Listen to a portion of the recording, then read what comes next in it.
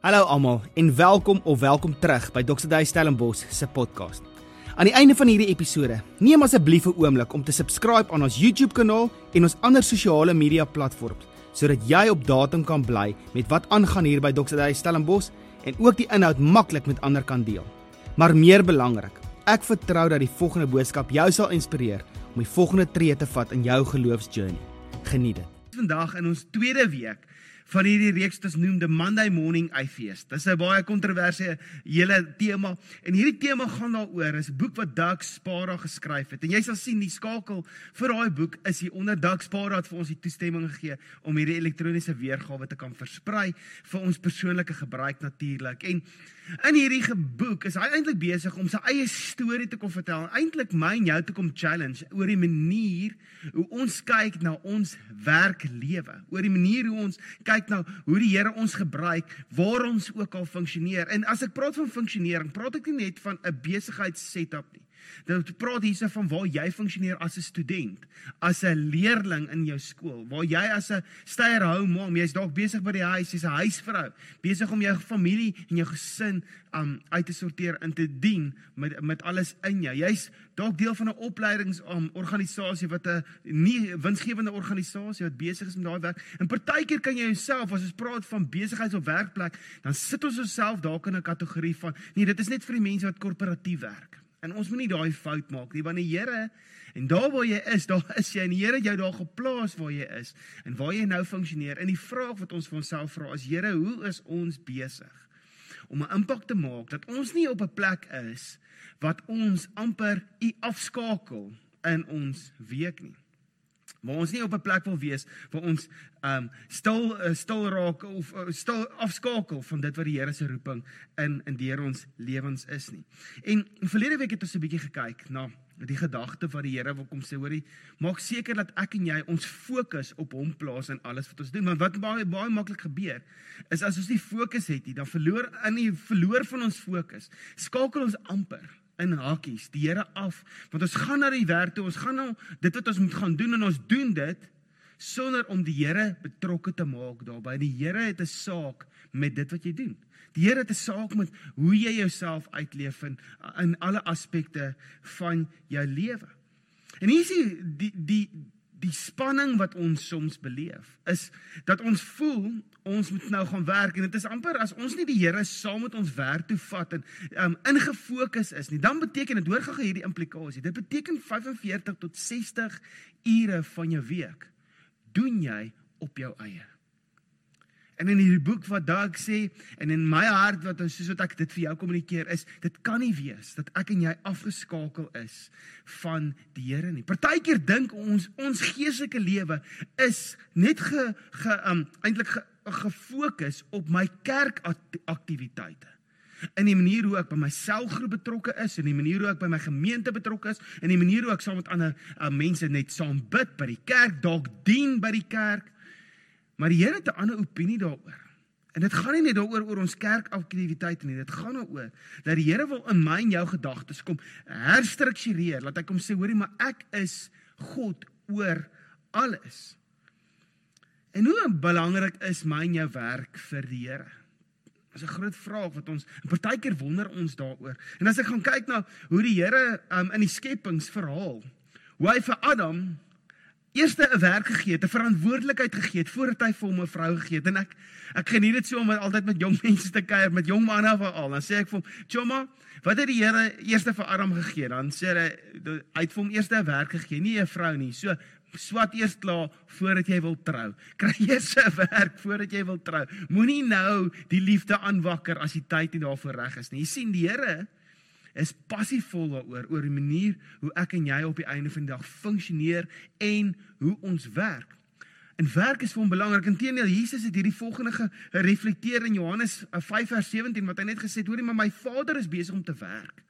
Hy is besig om te werk, en so is ek ook besig om te werk. En Jesus kom gebruik hierdie selfde woorde wat in die Grieks is om jouself eintlik uit te giet in dit wat vir jou verantwoordelikheid is, om jouself uit te giet in dit, en om binne in dit te funksioneer.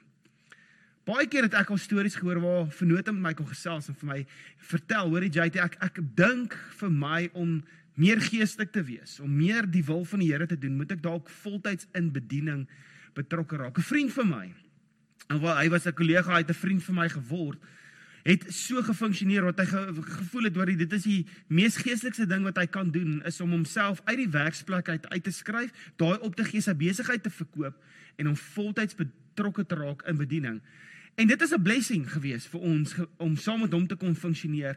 Maar in sy journey, so 2 jaar later, toe besef hy het sy 2 wêrelde geskei, sy werkswêreld en sy geestelikheid, het hy geskei van mekaar, en hy het gedink, hy gaan meer geestelik wees, om vir die werksplek nee te sê, en homself eerder in te gooi, in die kerkwêreld in.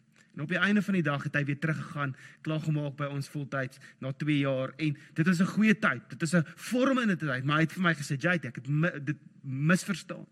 Die Here wil my gebruik in my korporatiewe sektor, en hy is weer terug soontoe, en hy is so 'n blessing vir die mense aan daai kant.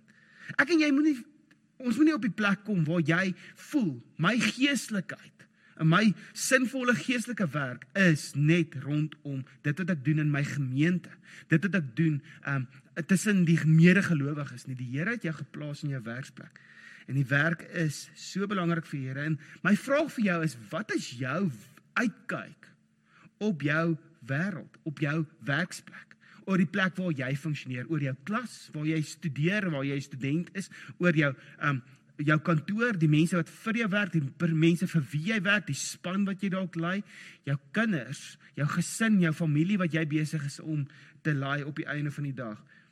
Wat is die Here se, en sien jy dat jou werk vir die Here belangrik is? Kan jy sien dat die Here jou daar wil gebruik? Hoor net hierso wat sê Kolossense 1 vers 16. Paulus is hierso besig om vir ons in hierdie gedeelte eintlik vir ons te kom sê, hoorie, is jou wêreldvisie, die manier hoe jy na jou lewe kyk, in lyn met God se gedagtes oor die lewe. En hy sê hierso, want in hom is alle dinge geskape wat in die hemel en op aarde is, wat sienlik en onsienlik is, trone sowel as heerskappye en owerhede en magte. Alle dinge is deur hom en tot hom geskape. Met ander woorde, Paulus is hierso besig om vir ons te sê, hoorie, ek wil hê jou wêreldvisie moet reg wees. Alles is die Here se. Alles wat ons mee besig is deel van die Here se plan. Alles is geskep deur hom en vir hom. So kom ons vra die vraag oor waar jy funksioneer. Jou werksplek, is dit dalk so? Dat daai werksplek daar is, en jy funksioneer daar, tot eer van hom. En as ons worldview verkeerd is, en ons dink, die geestelikheid lê, is uit die sekulêre wêreld uit die korporatiewe sektor uit, net in jou gemeente, of net met geestelike familie, dan dink ek mis ons die Here se hart. Hoe dink jy gaan ons wêreld beïnvloed? Hoe dink jy gaan ons sien dat daar verandering gaan wees, as jy nie funksioneer met die Here se hart in die omgewing wat hy vir jou gegee het nie? Want alles is syne, en later verder in 1 Korintiërs 10, en so in vers 31 is Paulus weer besig om mense te help, om hierdie gemeente in Korinte te help, en te sê, hoorie, hoe is ons besig om ons lewens te belyn met God se koninkryk, om sy koninkryk te vestig? En hy kom sê hierso, of julle dan eet, of drink, of enige iets doen, doen alles tot verheerliking van God. Met ander woorde, jou werksplek, jou funksionering, jou wêreld wat jy verteenwoordig, waar jy besig is om te woeker met dit wat die Here vir jou gegee het. Sy roeping is, maak nie saak wat ons doen nie, kom ons doen dit tot eer en verheerliking van God. My jou worldview moet so wees, dat ons sien, hoor die Here, maar U is besig om my te gebruik, en ek het die geleentheid om U te verheerlik. En Paulus is hier besig om vir ons te sê, hoorie, hoe is jy besig om jou lewe te belyn? Verlede week het ons gepraat, is jou fokus op God? Is jy aangeskakel? Is jy ingeplug in die Here, sodat hy deur jou kan funksioneer om sy koninkryk te vestig, vir die verheerliking van sy koninkryk, dit wat hy mee besig is, vir die mensdom. Ek love dit wat A.W. Tozer sê, dit is 'n groot teoloog gewees in die vroeë 1900s, en hy sê die volgende, hy sê, it is not what a man or a woman does that determines whether their work is sacred or secular, but why they do it. Hoekom doen jy wat jy doen? Dis die groot vraag wat ek vandag vir jou wil vra. Hoekom funksioneer jy waar jy funksioneer? Want baie keer word daai antwoord gereduseer tot, want dit gee vir my geld, dit is my salaris, dit is maar al wat ek kon doen, dit is die geleentheid wat ek gekry, daar's nie ander werk nie. Maar kan ons dalk net die vraag vra, Here, maar ek is nou waar ek is. So hoe is ek besig om U te verheerlik? Dit gaan nie oor wat jy doen, of dit sekulêr of heilig is nie, dit gaan oor vir wie jy dit doen, en jou ingesteldheid tot dit. Hoe verheerlik ek en jy die Here in ons lewens? Hoor net hierso wat sê Galasiërs 6 vers 4 tot 5. En ek lees vir julle 'n message vertaling uit, en hy het dit so mooi vir my vasgemaak, en hy sê, make a careful exploration of who you are and the work you've been given, and then sink yourself into that. Hy kom roep ons hierso en hy sê, jou ingesteldheid, is jy besig om te kyk na die kapasiteit en die flavor en eintlik hierdie hoe die Here jou aan mekaar gesit het.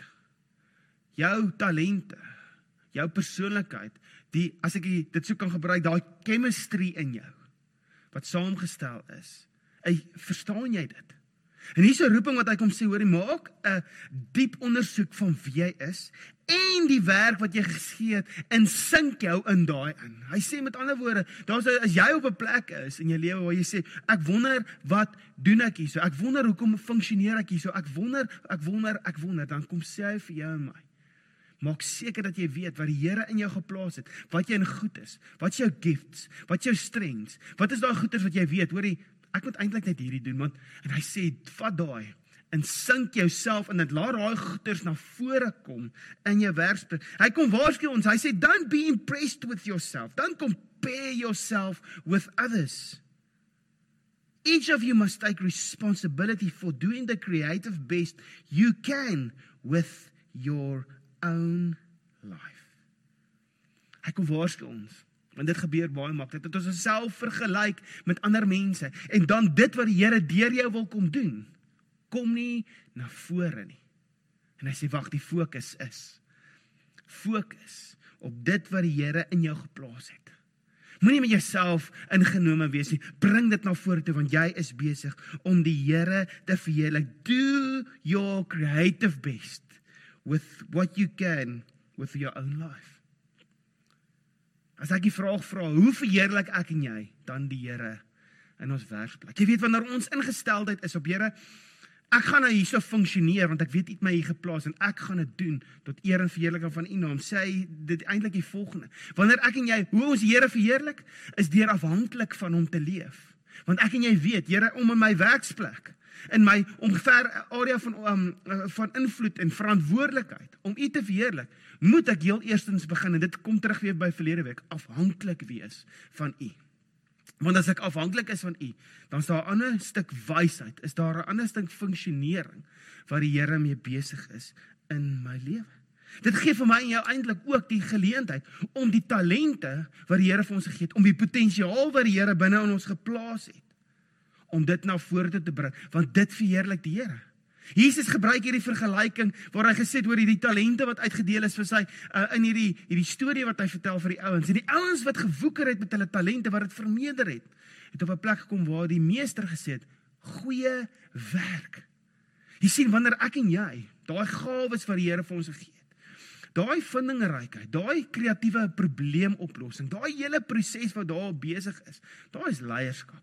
En daai is op die einde van die dag besig om die Here te verheerlik. En hier is die groot ding, soos dat ek en jy besig is om te sê, Here, ek is afhanklik van U, is ek en jy besig om die Here te verheerlik. Soos wat ek en jy besig is om hierdie wat in ons geplaas is na vore toe, making a careful exploration of who we are, soos wat dit uitkom, ons is besig om ons talente te wys wie God is en wat hy in ons geplaas het. Ons kry ook die geleentheid om ons wêreld te vorm. Die Here plaas jou op 'n plek waar jy manier hoe jy met jou kliënte werk, manier hoe jy met jou verskaffers werk, die manier hoe jy met enige iemand werk, die manier hoe jy met jou meer klasmaats werk, jou kinders, jou bure, die mammas by die skool. Dis 'n geleentheid waar jy kry om jou wêreld te vorm. Dink jy daaraan, as daar sekere dinge is wat in ons wêreld verkeerd gaan en iemand wat die Here sy hart dra, nie hulle mond oopgemaak het oor sekere dinge, dan sou ons wêreld in groter moeilikheid gewees het, as wat hy nou is. Want ons manne en vroue opgestaan en gesê, hoorie, dit gaan nie deeg, jy kry die geleentheid om jou wêreld te vorm, soos wat jy funksioneer in jou werksplek. Dit onmiddellik, gee eer aan die Here, dit verheerlik die Here, dit skep, en dit is die rede hoekom die Here vir jou werk gegee het, en werkgeleentheid gegee het, is sodat jy die wêreld kan beïnvloed tot sy eer en verheerliking van sy naam. En nog 'n ding hoe dit hom verheerlik, is dit gee vir ons die geleentheid om 'n impak te hê in mense se lewens, om liefde te gee vir ander mense, om diensbaar te wees tot die mense wat saam met jou werk, die mense vir wie jy werk. Daar's 'n geleentheid om 'n stuk van Jesus, hierdie nuwe gebod wat hy vir ons gegee het, hê lief, wees dienend, om daai te kom uitleef. Kan jy sien, as ons dit so daaroor dink, hoe jou werksplek seker een van die mees geestelike plekke kan wees, waar jy kan funksioneer. Dat jou werksplek die geleentheid vir jou gee, om mense te kom dien, om 'n impak te hê met ander mense. En as ek net daaroor dink, hoe ek stories al gehoor het van mense wat in hulle werksplek funksioneer, en in 'n oomblik, wat hulle fyn ingestel was, vir iemand anders se gevoelens, fyn ingestel was vir iets wat die Here deur hulle lewens wil doen in iemand se lewe, het hulle die geleentheid gehad om te bedien aan 'n persoon wat in die moeilikheid was. Ek het eendag die storie gehoor hoe 'n man net instap in sy kollega se kantoor en sê, hy man, dit gelyk asof jy 'n koppie koffie het hierso, en hy sit dit neer, en toe daai koffie neersit, toe skree daai ander man sy oë vol trane. En hy sê vir my, en hy sê vir die ouerie, jy verstaan nie, en dan maak die deur toe, en daar is 'n heilige oomblik net daar, omdat iemand ingestel was op die mense, om te sê, hoor Here, ek kan dalk 'n impak hê in 'n individu se lewe. Wie is daai individu vandag? Om daai vraag te vra aan die begin van ons dag. Hoor dit wat in 1 Korintiërs 10 vers 33, ons het nou net vers 31 gelees, gaan hy aan en hy sê die volgende, dit is moet ons ingesteldheid wees, net soos dit ek in almal in alles behaag, en nie my eie voordeel soek nie, maar die van baie, sodat hulle gered kan word. Hier is 'n geleentheid, soos wat ons in alles almal behaag, en nie ons eie voordeel soek nie. Dit is die ingesteldheid, wat die Nuwe Testament, hierdie nuwe gebod, hierdie nuwe beweging wat Jesus begin het in ons wêreld, sy koninkryk kom sê, maak seker, dat jy die voordeel soek, nie van jouself nie, maar van ander, want dit gaan geleentheid gee, sodat hulle gered kan word. Is dit nie 'n mooi storie nie? Abraham Kuyper, dit is 'n Nederlandse teoloog, die volgende sê, there is not a square inch in the whole domain of human existence over which Christ, who is sovereign over all, does not cry, that is mine. Jy sien, daar's hierdie openbaring en hierdie opinie wat ons as volgers van Jesus het, waar jy moet hê in jou lewe, waar jy sê, hoorie maar Here, alles is U sin, want U roep daaroor uit, dit is U sin. Elke individu in die werksplek, elke werkgewer, elke werknemer, elke persoon wat aflewerings doen, elke mens wat oor jou pad kom, hy kom sê, dit is myne. Daai funksionering van die besigheid, die Here kom sê, daai besigheid is myne. Want ek wil deur dit my koninkryk vestig. Ek wil deur dit sekere dinge aanspreek in ons samelewing. Ek wil deur daai werk kom skep. Ek wil deur daai worldviews kom verander. Ek wil deur daai mense jou gebruik om mense op 'n bloot te stel in die glorie van die Here en verhouding met hom. Ek en jy moet ophou om ons lewens in boksies te hou apart van mekaar. Of het jy ooit 'n bakkie kos gekoop? Hierdie pre-made kos. En dan is daar sulke mooi afdelingkies waar die kos mag nie met mekaar meng nie. Jy weet, en dit is alles oulik en mooi, maar op die einde van die dag is daai vinnige ete. En dit is convenient om so te eet. As alles nie met mekaar meng nie, dan lyk dit ook lekkerder, veral as daai bakkie dalk nou gevries is of wat. Jy kry die prentjie. Maar hier's 'n mooi ding wat gebeur. Nou, ek weet nie of jy ooit of jy 'n liefhebber is van sushi nie.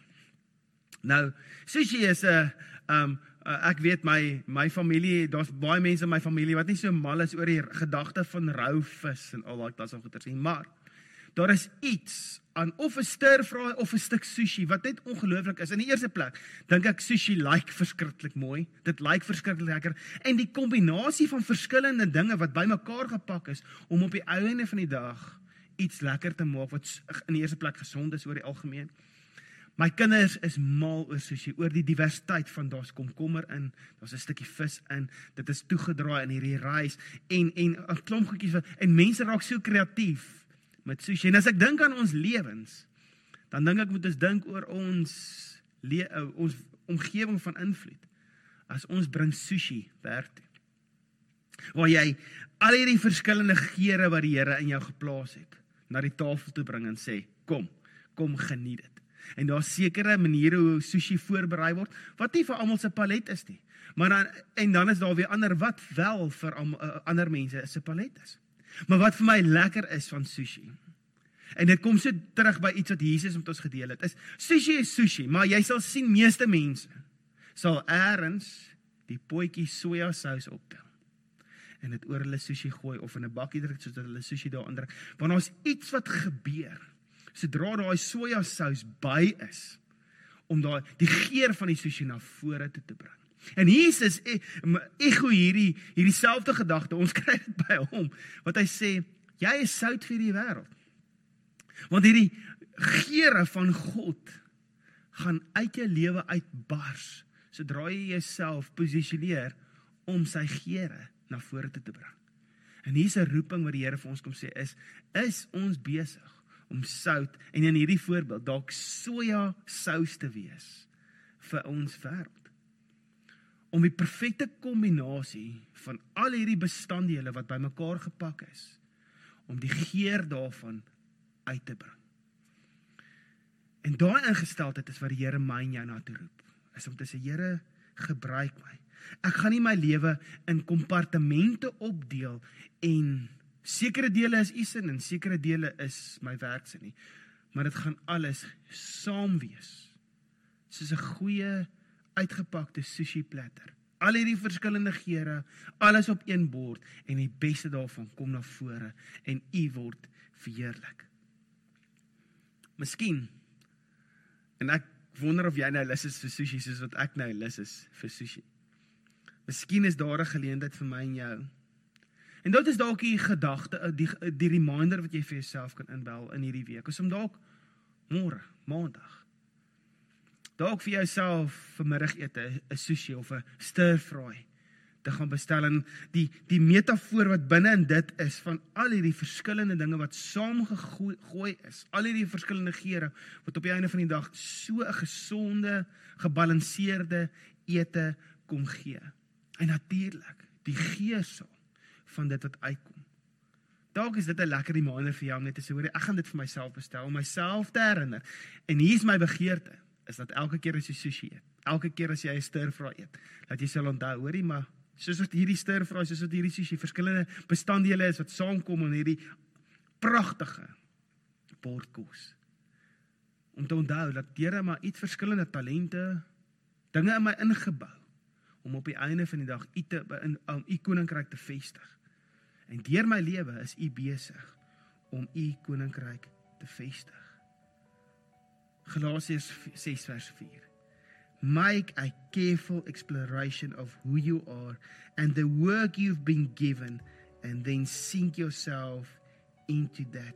And each of you must take responsibility for doing the creative best you can with your own life. Mag daai vers ons lewens definieer. En die manier hoe ons funksioneer, by ons werksplek, tussen die mense wat ons invloed oor het, mag ons die Here verheerlik deur ons afhanklikheid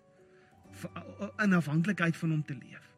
En 'n ingesteldheid om te sê, Here, hoe is ek besig om vandag een mens te beïnvloed? Hoe is ek besig om vandag mense te dien ter wille van u koninkryk? Want ek doen nie hierdie vir my eie gewin nie, ek doen dit sodat mense die hoop en die geloof van Christus kan beleef by my, soos ons besig om te lewe.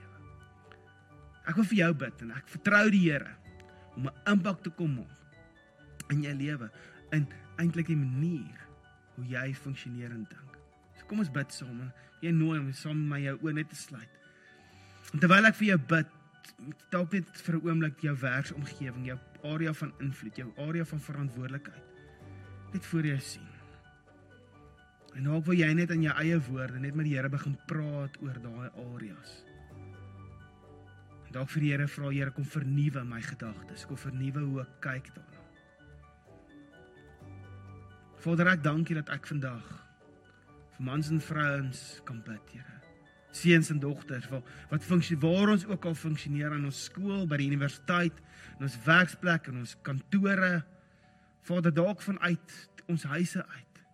Here, dankie vir die geleentheid wat ons het, om U tentoon te stel in ons wêreld, om U te bekend te maak in ons wêreld. Dankie vir die geleentheid wat ons het, om ons kreatiewe beste te kom gee, met dit wat ons gekry het by U, Vader. En ek kom bid, Heilige Gees, soos dat ons onsself fokus op dit in hierdie komende tyd, in hierdie komende week, dat U ons werk, die manier ons werk, sal kom transformeer, en die manier ons funksioneer met mense, ons werk met mense, Vader, en ek weet, U wil deur ons lewens 'n impak kom hê, in individue se lewens.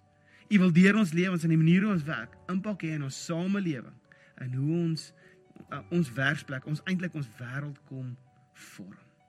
Dankie, dat ons deel is van U wonderlike plan met ons samelewing.